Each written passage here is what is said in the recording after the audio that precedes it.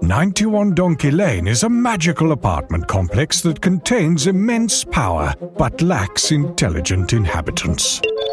What is happening? I'm getting texts. Why are we getting a lot of texts? People found out what we did. Oh, dividing Mike Myers into an infinite amount of tiny Mike Myers?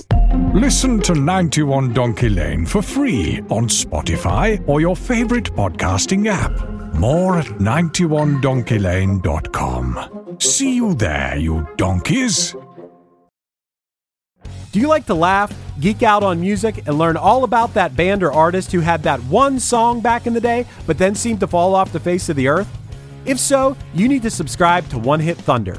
Together with an array of interesting and hilarious guests, we do a weekly dive into one-hit wonders like Eiffel 65's Blue, Krayshawn's Gucci Gucci, EMF's Unbelievable, Delamitri's Roll to Me, Los Del Rio's Macarena, Musical Youth's Pass the Dutchie, and even Patrick Swayze's She's Like the Wind.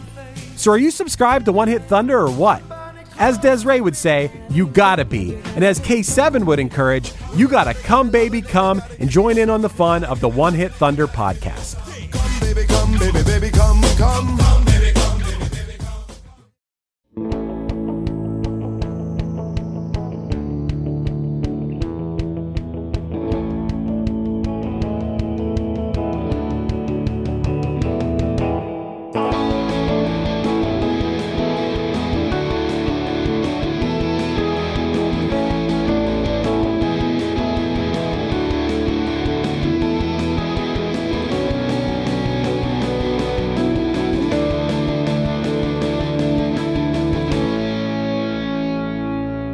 Hey, Joe.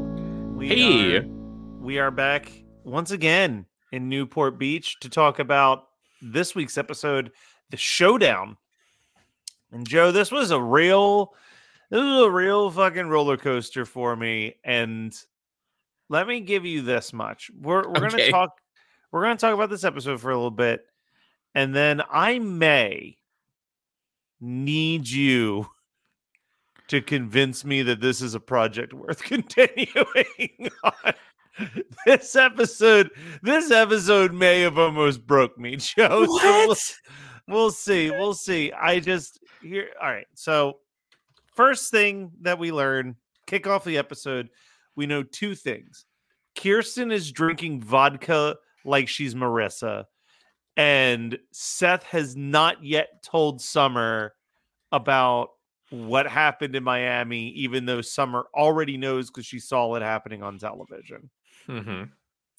Then we get into the da-da-ba-ba-da-ba-da-ba-da-da, like get into California, and we jump into the things that are happening after last week's sexual assault. And Yeah. it creates this really weird dynamic the entire episode Mhm. because you've got Seth and Zach fighting over Summer, and it's played up as this kind of comical, like dumb rivalry, Kooky, quirky. while simultaneously trying to also do a serious story of like the Trey, Marissa, Ryan thing, which just becomes this constant like hot, cold, hot, cold, hot. Like the tonal shifts are too much. You've got the Caleb, Julie Cooper stuff happening, which like all of their scenes feel ripped straight out of a daytime soap. Like the music cues, the dialogue, the delivery of the dialogue, like it's very awkward and stilted and like kind of whispery. And then you've got this like, have we really spent an entire season doing the marriage crisis of Kirsten and Sandy subplot that is still happening? And it's just like it's so much story, Joe, but like I don't like the Kirsten and Sandy stuff. I definitely am icked out by the Trey stuff. Like, oh man, I think at one point I wrote down I'd like this show so much more if it was just Summer. Yes, it's called The OC Summer. Yeah, like because she is the most enjoy. Like her at one point, she tells Seth, like, "Man, it just shouldn't be this hard." And Mhm. A, that proves that she's the smartest teen in the show because she gets that much. But B, like, I'm starting to feel that way too. I'm like, you know what? It shouldn't be this hard to enjoy a 42-minute episode of television. This was a frustrating episode. Joe, let me ask you, what do you think of this episode? Because I'm like steamrolling right now with rage, but you're the expert. I know that everyone has warned me that 3 and 4 it doesn't get better here. But No, like, because so like okay, the reason why I like season 2 and hold on. The one of the reasons why I like season 2, which I'm realizing in this moment as you have basically like, are having this crisis of Orange County faith over here, is that season 2 of the OC, we can still get quirky with it. Like we can yeah, still have like a situation where, the hijinks are in like literal hijinks are ensuing. A crystal egg from a movie is going to yeah. fly through the air and someone with no like, physical skills at all is going to catch it. That all kind of like with all the stuff in this episode, it's kind of the beginning of the end of that. So let me address your points one by one. Okay. All right. The storyline of this like forever season long storyline of the Cohen's marriage is in trouble, right? Which, I mean, spoiler alert, ends with Kirsten drunk driving and getting hit by a truck. I literally, that was the point when that happened. And I wrote, this is too much. I'm almost ready to quit. Like, I'm kind of glad that we're not doing our 2 episodes like we normally do and are only doing 1 episode. Cause I literally threw my hands in the air and then put on Insecure. I was like, I need something light, like Insecure. I was like Insecure. Okay, all right. Or Barry. I needed something to cheer me up. Nothing says light like Issa Rae and Yvonne Orji. What's her character's name in? Is it Issa also? Yeah, I think so. It's It's Issa and Molly. It's become a background show too for me. Barry has my full attention. Insecure, I'm on like season 4, so I'm almost done. But I feel like that show. This isn't the Insecure podcast, but I know there was like a pretty long break between season 3 and season 4, and I really feel like some steam was lost during that long break because I've been kind of zoned out on season 4. Anyway, so yes. So this also context for the listener, right? This is a situation where we're only doing 1 episode, but Matt just watched it. So the takes are hot. We haven't watched marinated. It's fresh. And also like this is probably the latest we've ever recorded. Yes, which thank you for that. Of course, but I'm sure that there's also an element of that where I'm just like I'm tired and angry. Yeah, I'm a angry old man, and but so let's not forget, right? Like the first half of season 2 was Rebecca, whatever the fuck her name is, Rebecca Bloom. Yeah, that's what I mean. Like the Rebecca stuff was dumb, and the Carter stuff, like it's all just, and I feel like I don't understand, and maybe they'll explain it in the next episode, but like, I feel like I don't understand why Kirsten is downing vodka. Is she downing vodka because she thinks that Carter's her long lost love? Is it to cover up guilt about how she feel that she kissed Carter? Like, we're not really getting much of a motive. So like, Sandy coming home with flowers ready to take her out to dinner and finding her like beyond passed out drunk on the couch. And the amount of there's like 4 different jokes in a 40-minute jokes in a 40-minute episode of how much vodka she's drinking. Like we're still keeping light of it. yeah, like Sandy sniffs the orange juice and is startled by it. She offers a glass to Julie Cooper, who's like, Jesus is a lot of vodka. And then again, when he takes her home, or when he finds her passed out on the couch, he sniffs the glass and is like disgusted by how much it stinks. Well, I think of she's just vodka. drinking straight vodka at Yeah. that point. Pretty much. And Julie Cooper is like also just like immediately, it's very like after school special. Like Yeah. she's just like, are you okay? It's not, Yeah. you don't find it at the end of at the bottom of a bottle. But in that same scene though, right, it does give you what I believe is the reason for her drinking and why she's feeling that way. She's like, the boys, left at the beginning of the summer last year. There was the Rebecca Bloom thing, and the Carter came in and fucked up her. Like it's a lot of things that she's tried to stay cool, calm, and collected for, but it's unraveling.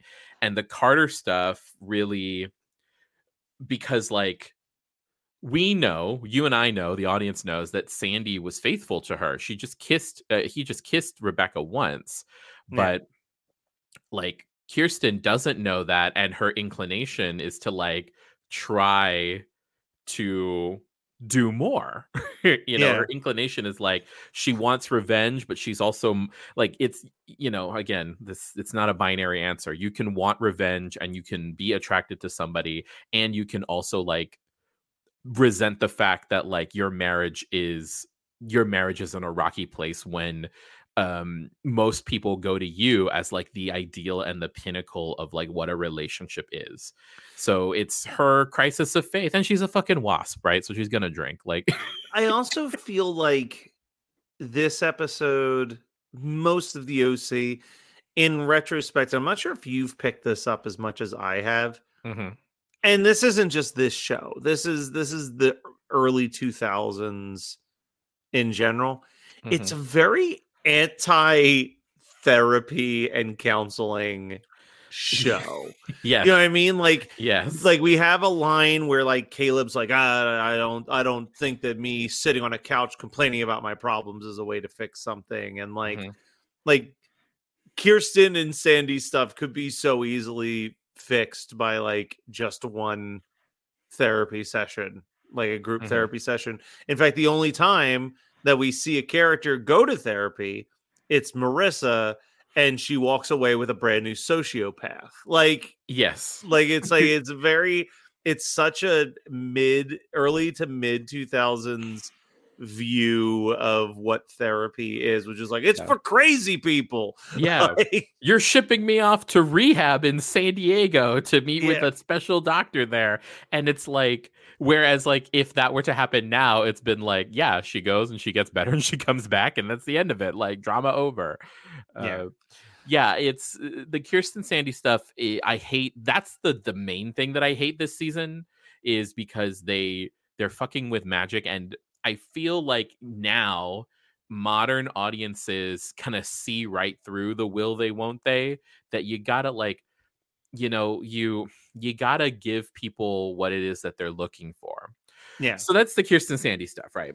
That's the Kirsten Sandy stuff. I'm not going to address the Seth and all of that stuff, because that's just like, I'm getting sick. I'm already exhausted. This is around the time that I get exhausted of the like, these people don't like, they're made for each other and they're just getting in their own way. But see, so that's my other argument is like, so with we'll tackle that next. So with the Zach, Seth, Summer thing, this subplot, what's driving me nuts is that we are, again, I'm stealing a Gilmore Guys phrase, but it's a great phrase. Who's being deaned? they're deaning two different people simultaneously. They're completely deaning everything about Zach. Like Zach being like, dude, I'm a water polo player. We're not nice guys. Like, motherfucker, you've been a nice guy this entire season. And like, also, I don't think that you're in the wrong. Like, you didn't, like, you can think that Seth sucks and not have to be a dick. Because Seth sucks. Seth has fucked up. And like, yes, did he take advantage of the fact that he could see that their relationship was on a rocky ground when he came back? for sure. But like Seth sitting there acting like Zach did anything to specifically make Seth act the way that Seth acts. And he does not. He just he basically weaponizes Seth against Seth by knowing that Seth is going to blow this. Yeah, and waiting. he knows, he's savvy enough to know that like, no, Seth is going to do what Seth does, which is fuck this up. And I just need to sit back, watch, and he even says it. He's like, dude, I'm a water polo player. We're never the good guy. Yeah. I don't like wow. that. I don't like that line though, because I don't think that it's true to Zach whatsoever. But I also think that they kind of dean Reed, who just like out of nowhere is this like manipulative like businesswoman. It's like A, she's absolutely in the right. You signed a contract, you can't back out at that point. But then like the manipulating Summer into like agreeing to do, like, it's just like there's so many things in this episode that I just think really stretched my suspension of disbelief on a lot of it. It really made me feel, and maybe the fact that I'm complaining, here's the flip side. I'm complaining because they're not doing the characters the way that I feel the characters exist, which in a retrospect way actually probably means that I love these characters more than I'm willing to admit, because I feel like everything that's happening right now is so against what I've come to accept these characters to be. Like even the Trey stuff, and we'll get into Trey stuff later, but even the Trey stuff feels like weirdly rushed and like out of character still to the character that we've been following. But we'll get there in a second, because I do want to, like, we're doing good focusing on these 4 plot blocks. So let's kind of close out the Seth Zach thing. Like, I will say the line of the episode for me is Summer decides that Reed is the source of all of the problems, that like Reed has fed Seth's ego and caused him to be an egomaniac. And now like Zach is a douchebag because she threatened to sue him if he tried to leave this comic book. And she shows up, and this is when Reed is sweet talking her and says like, well, you're going to be the Nico. And Summer stares at her for a couple seconds and then says, I'm sorry, I don't really get references from before 1990. Hilarious line. Hilarious line. And then I did have to laugh when Seth is on stage basically reading his comic to a crowd of people. Describing it. And he goes, and he says, welcome to Atomic County, bitch. like it's the way that it is the only positive thing I'll say about this comic book subplot, because you know that this has also been like the bane of my existence for just being so stupid. But the way that it is folding into itself, where they're literally writing a comic book version of the show that we are currently watching, is pretty funny. It's pretty witty. And I just want to throw a quick shout out, because very rarely do I quickly peg a small nobody bit actor. But also in this subplot, Seth has some of the guys from the comic book club spying on Zach and Summer. And I believe the character's name is Leon. The character Leon, who's spying on them, has maybe 2 lines of dialogue, but as soon as he spoke, I was like, that is the intern Howie from the entire 8th season of Scrubs, and one of the main kids in the Little Giants movie. And I just double checked to make sure I was correct, and I was. So also in this was a person who like went viral maybe 10-15 years ago, but at the comic book signing there's a geek who winks at Summer when she comes out in costume. And I think that there was like a mini documentary on YouTube that went viral about this guy who, for whatever reason, was just the most popular no lines extra of like the 2000s, and appeared in basically every single teen show as a just background character, like in Glee and all of this stuff. Hold on. Now I need to look. So hold on. I'm going to.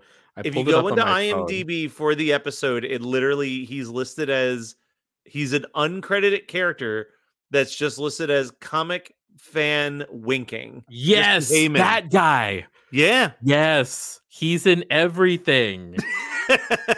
he's like Clark Duke, but like Yeah, he's like a Clark Duke didn't get to speak in shows. Yes, exactly. But like looking at, so I pulled this up. So these are just some of his appearances at this same time. He was in Greek. He was in he was Monk. definitely in Greek. He was was in Better Off Ted. He was in 17 again, Heroes, Pushing Daisies, Forgetting Sarah Marshall, Curb Your Enthusiasm. But like, I guess I should be doing a better job of explaining this.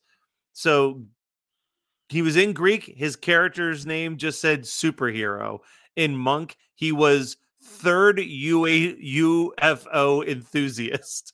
In Better Off Ted, he was employee. like he's like Heroes, he was comic shop customer. Like it's just these non-speaking. Forgetting Sarah Marshall, theater audience member, uncredited. But it's just turned into this game for people where they're like, he's in everything. Can we find him in this? And yes, at this time in 2005, he was winking comic book nerd on the OC. Mm-hmm. Can I make one final observation? Sure. So you hate this episode because it's questioning your reason to continue because of how just like drama layer after drama layer of this like very weighty lasagna is being put together, right? Whereas, like, you know, this season has had its fair share of like quirky, campy, the mall episode. You know what? Like, if I had to boil it down to a specific explanation, though, Joe, it's I think what I said earlier. It's that I don't like most of these characters already. Like, I don't like Trey. I don't like Seth. Yeah. I don't like Marissa. And those are pretty big characters to dislike. And I don't like Julie Cooper or Caleb. You know what I mean? Like, these are characters that I have not liked from the start. Yeah. But then I feel like the characters who I love, Sandy, Kirsten, and Summer, are all being done so dirty these last few episodes. Summer is like kind of unlikable the last few episodes. She's still my favorite character, but like, I think Joey, when we had Joey on for the Risky Business episode, said it really well. Like, she's not being even remotely a supportive girlfriend to like something huge that's happening in her boyfriend's life. And she could not be less enthusiastic or supportive of it at all. Yeah. And then the Sandy, she's only concerned about how it affects her. Exactly. And the Sandy and Kirsten relationship really is like, seems I think it's that the characters who I clung to as the reason that I enjoy the show are all being done so dirty all at the exact same time. Yeah. So here's all I can ask. I know that season 3 and 4, we're going to hit some rough waters from all the previous stuff. Do you think that I will be happy with a course correct on those 3 characters? Or are they going to continue to do them dirty over and over and over? No, a course correct for sure. Summer's arc, Summer's series arc. Okay. In the episodic structure and the series structure, her arc is my favorite. Okay. Ryan's is the most predictable because he is essentially the hero. And then like Seth, take it or leave it, right? This whole episode is like when maybe I'm gonna speak a little bit too much about myself, but like it's that thing where like you don't have sex for a long time and then all of a sudden you get real horned, and then you're just like bam, bam, bam, bam, bam, bam, bam. That's what this is. Like, this is like, there hasn't been drama for a long, like there hasn't been serious drama, and now all the drama is happening, and it's like bam, bam, bam, bam, bam, bam, bam, bam, bam, bam. Like, yeah, because I think I'm also watching this. You gave me a spoiler earlier in this season that Caleb dies. So I'm sitting here waiting for the death of Caleb. I know that Trey doesn't make it to the end of this season. And now I'm like, yo, are they about to fucking kill Kirsten as well? Like, is this going to be Widow Sandy for 2 seasons? Like, no. Like, so I'm getting overwhelmed. I'm getting stressed. Oh, because I did tell you, right, that like something happens with Kirsten. Yeah. Towards the end of the season. This is not it. Honestly, I completely forgot. Like, I was shocked when it happened because I was like, oh, that's right. This does happen. 91 Donkey Lane is a magical apartment complex that contains immense power but lacks intelligent inhabitants. What is happening? I'm getting texts. Why are we getting a lot of texts? People found out what we did. Oh, dividing Mike Myers into an infinite amount of tiny Mike Myers? Listen to 91 Donkey Lane for free on Spotify or your favorite podcasting app. More at 91donkeylane.com. See you there, you donkeys. Do you like to laugh, geek out on music, and learn all about that band or artist who had that one song back in the day, but then seemed to fall off the face of the earth? If so, you need to subscribe to One Hit Thunder. Together with an array of interesting and hilarious guests, we do a weekly dive into one-hit wonders like Eiffel 65's Blue, Krayshawn's Gucci Gucci, EMF's Unbelievable, Delamitri's Roll to Me, Los Del Rio's Macarena, Musical Youth's Pass to Dutchie, and even Patrick Swayze's She's Like the Wind. So are you subscribed to One Hit Thunder or what?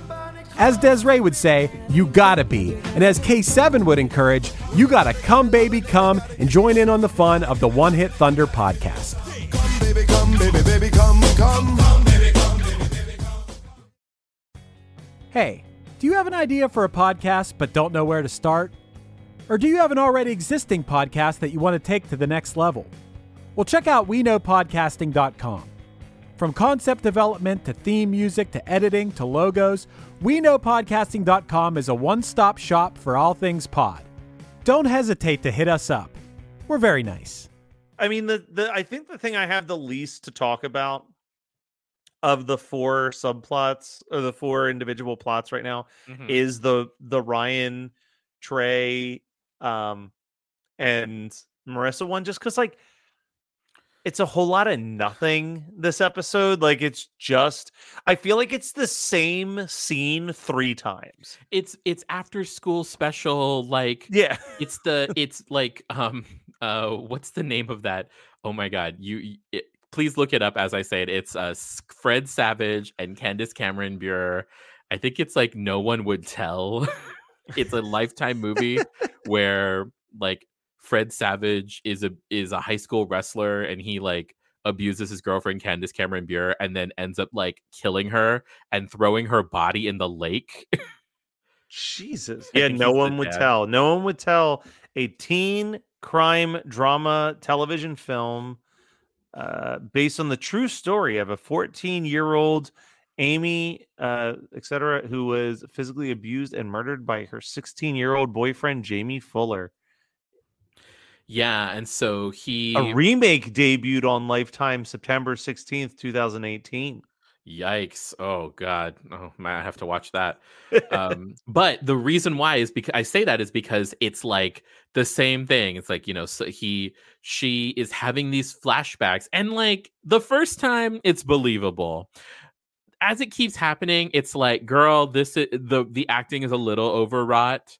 It's a little too after school specially, but again, like I say that with like the fact that this is literally like a very ripped from the headlines kind of thing, you know what I mean? Like this is what people who have essay experience, who have essay in their like life lived experience, this is what they go through. I think here's the compliment that I am actually going to give. I think the scene where her and Ryan are kissing and she's having PTSD is actually very well handled and like drives the point across without being too like ham-fisted. Yeah. My problem is like I'm not going to victim blame. I'm not going to sit here and be like, why haven't you told Ryan? I understand that. I just am like, why? I feel like we've had the same. I feel like the same Trey shows up at school. Marissa comes up with excuse to leave school plot happened 3 times in a 40-minute episode. Yeah. And I was just like, there has to be like, there was a certain point where I'm like, this feels like filler. I'm curious to see, because a lot of people wanted to talk about next week's episode. Like a lot of people. It's like, this is the one I want to talk about. Yeah. Like, and I don't believe that that's the one with Trey. I think that's the following episode. It's the end of this whole season. The penultimate this penultimate episode's pretty. It leans into some soap opera shit. Like you thought this episode was bad. Like, I mean, but people are excited about that one, which makes me think that something big has to happen around there too. That has made like so many people excited to talk about it. But like, I felt like they rushed a bunch of stuff and then it felt like there was spinning wheels. And dear Lord, like this character of Kelly, I believe, is that the girl's name that is like fucking Trey is fucking Trey. Oh yeah, the one where like they're turning her into like, I really hate the portrayal of her being this like Jezebel, like loose woman. Everything. I'm like, who is this girl who's just always at his house giving him drugs and having like, it just doesn't, nothing makes sense with her character motivation. Like that was like, again, like I feel like I'm being hard on this show when I don't need to be hard on this show. But we are hard on the ones that we love, Matt.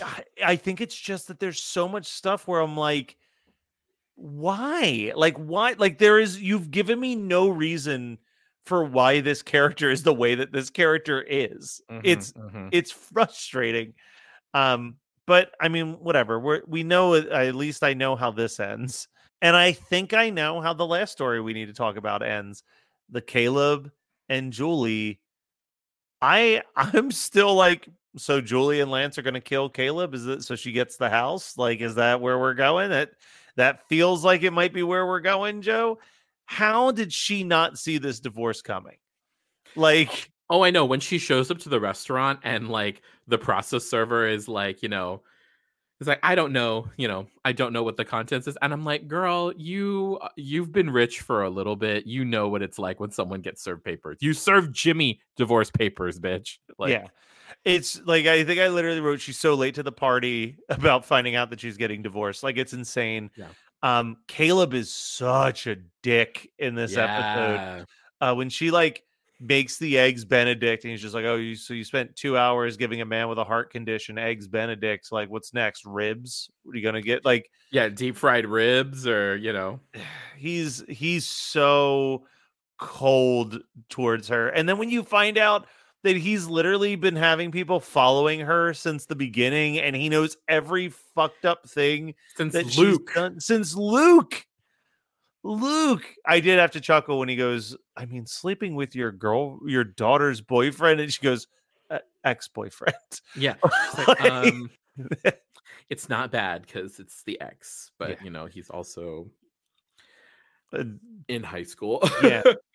At best is 18, maybe. Like, but probably not. More likely 17. Like, yeah. What a show, Joe. What a show. And I guess we'll just have to see what I think about it next week. But we got to talk about some music. A lot of songs on this one. Yeah. The drama and the music. The music. I will say, didn't know any of the. I knew one of these artists. so you're like, is it a pop punk artist from the 2000s? I don't know, and they're all in this episode. Yeah, basically. As Seth is telling Summer what happened in Miami, you're hearing the song "But Then Again No" by the Shout Out Louds. When Seth and Zach meet with Reed, we're hearing Hey Scenesters by the Cribs when Ryan talks to Jess about who's Jess? What was I at? I think Oh, Jess is the girl. Jess is the girl. Jess is the Yeah. girl. Okay. I was like, I thought her name was Kelly. Okay, yes, Jess is the girl. When Ryan talks to Jess about Trey, The Party's Crashing Us by Of Montreal is playing. When Summer is helping Marissa pick out clothes to wear to Seth's big comic book party, The Big Fight by Stars is playing. When Zach and Seth get into a brawl in the comic book shop, Cage That Tiger by the Soul Dad Brothers plays. And when Sandy's looking for Kirsten as she's out getting drunker, 2214 by the Album Leaf is playing. Joe, is there a song on here that's the song of the episode, or are you just going straight to Phantom Planet again? I mean, all of it was kind of incidental. There wasn't like a, here I go again. It wasn't like anything back. I will say, though, that I did enjoy the tune that's playing when they go to meet Reed. That's what I wrote down, too. Hey, Scenesters. That song came on, and you know what it is? It has that Strokes type vibe of like drony guitar riff and like kind of megaphony distorted vocal thing that I just fucking ate up in the early 2000s. Yeah. I loved that vibe. Man, it's been a while. It's rare that we both agree. I know, and we both agree on an episode that doesn't really have bangers. No, not at all. It was just what was the one that sounded the best to us. Well, we've got one last thing to do real quick, Joe. And it's a thing that we both love doing, talking about pop culture. Yeah. I'll go first and I'll be quick. Okay. And then I guess you'll talk about Matt Rogers for the 5th time or something. But you're funny. This show didn't get nearly enough attention, I think, when it came out. I think when it was released, it literally came out the week that the strikes started. So no one was really promoting it. I think everyone expected it to be bad, and then we're like, oh, this is actually shockingly good. On Peacock, the Twisted Metal TV series was so much more fun than it had any right being. I played Twisted Metal 2 a lot in middle school. It was definitely one of the going over friends for a sleepover game that was easy to pick up and play. I didn't even know that there was really a plot line to those games until very recently. But I will say that the direction that they went with this is cool. It's creepy. It's weird. There's an episode, I want to say it's episode 7, that's kind of like your origin story for the character of Sweet Tooth, who's like the character that people connect with Twisted Metal, voiced by Will Arnett. And like the body is just a wrestler that I'm familiar with, a guy named Samoan Joe is the body wearing the costume. And then Will Arnett provides the voice behind the mask. But that episode literally could be up there as like one of the best horror shorts that I've ever watched. It's such interesting, a well-handled, gave me a lot of Nope vibes. Like it reminded me of elements of probably my favorite plot line in the movie Nope, done as like a character background. So just recommending the Twisted Metal series, 10 episodes, 25 minutes a piece or whatever. It's definitely like a quick afternoon watch. Well, it's an all day watch, but rainy Sunday, knock them all out type thing. Okay. Fun fact about that show is that I had literally seen the advertisements for it on Peacock, and I was like, what the fuck is this? I have no idea what this is. It's like Anthony Mackie and Stephanie Beatrice. I was like, Stephanie Beatrice got like Disney money. She's Maribel. Why the fuck is she doing this shit? And I had no idea. I also have no context. I didn't know it was a game. Like I didn't know it was a video game before. And then that was over the weekend. And then like a couple days later, I went to trivia night. And we ended up like getting ahead and ultimately winning because I knew the answer to. I was like, "Oh my god, I just saw the trailer for this. It's like there's cars and the guy, one of my guys on my team, he hadn't seen it yet, but he's like, "Oh my god, yeah, it's Twisted Metal. I think that's it." All right, Joe, what is your pop culture thing? The day before Thanksgiving, Wednesday night, I went with my friends Christian and Ashley. Ashley's been on my other show before. to watch a movie and it was 2.5 hours long, and I felt none of it because I was so riveted the entire time. That movie, directed and written by Academy Award winner Emerald Fennell, is Saltburn. Okay. And Saltburn, it is like it is the quintessential example of a thriller. And Matt will know this. horror fans know this, is that like thriller is what non-horror fans describe horror movies as when they like them. Yeah, I always say that a horror movie becomes a thriller when it's nominated for an award.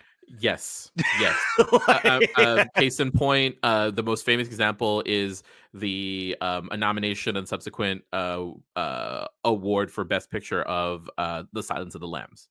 Yeah. But Saltburn is amazing.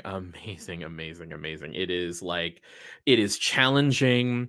It is also like really wild. Like there are 3 specific scenes that are just like, what the fuck is happening right now?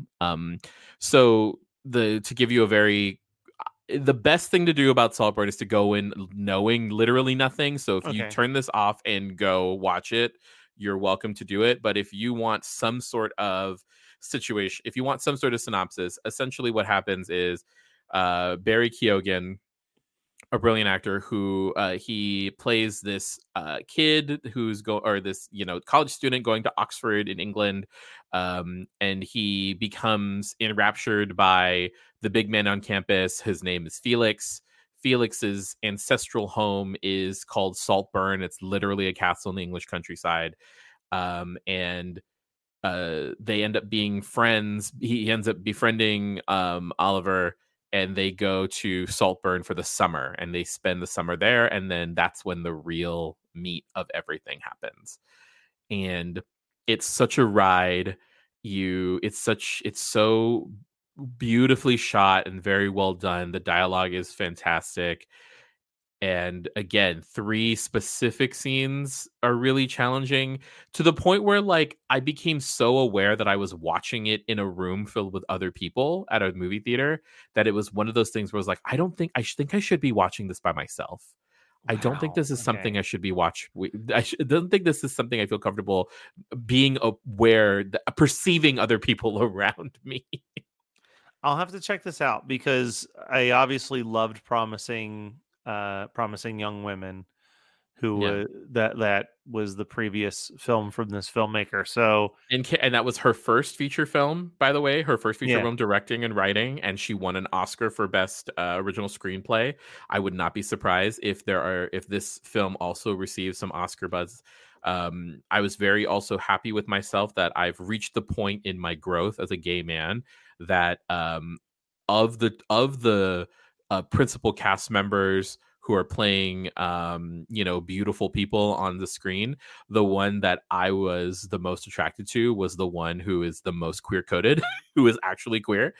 There you go. Look at that. Which I was like, yes. Like in the movie, I don't know if he is in real life, but in the movie, it's like Archie Madekwe, who is playing I didn't realize this. He has 2 movies out this summer. He's the main guy in Gran Turismo. Oh, did that ever come out? Yeah, it did. I mean, it came out during Hot Strike Summer. So yeah, I was gonna say, I guess that was one of those ones that just kind of, due to the circumstances, got no promotion about it being released. I watched a lot of TV too over the holiday break, the Thanksgiving break, and I got to tell you, I'm ready for I'm ready to finish this season with something. Well, Joe, you convinced me. I'm not running. We've come this far. We're past the halfway point. Next week, Joe, will be episode 50. So, dang, we've been doing this a long time. We've been doing this a long time. So we will see all what year happens on the next OC episode.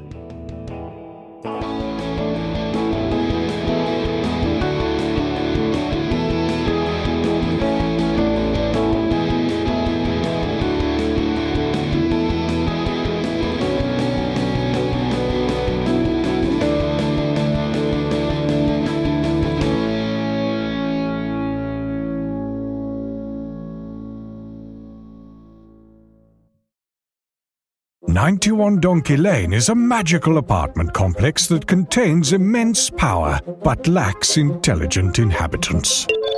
What is happening? I'm getting texts. Why are we getting a lot of texts? People found out what we did. Oh, dividing Mike Myers into an infinite amount of tiny Mike Myers?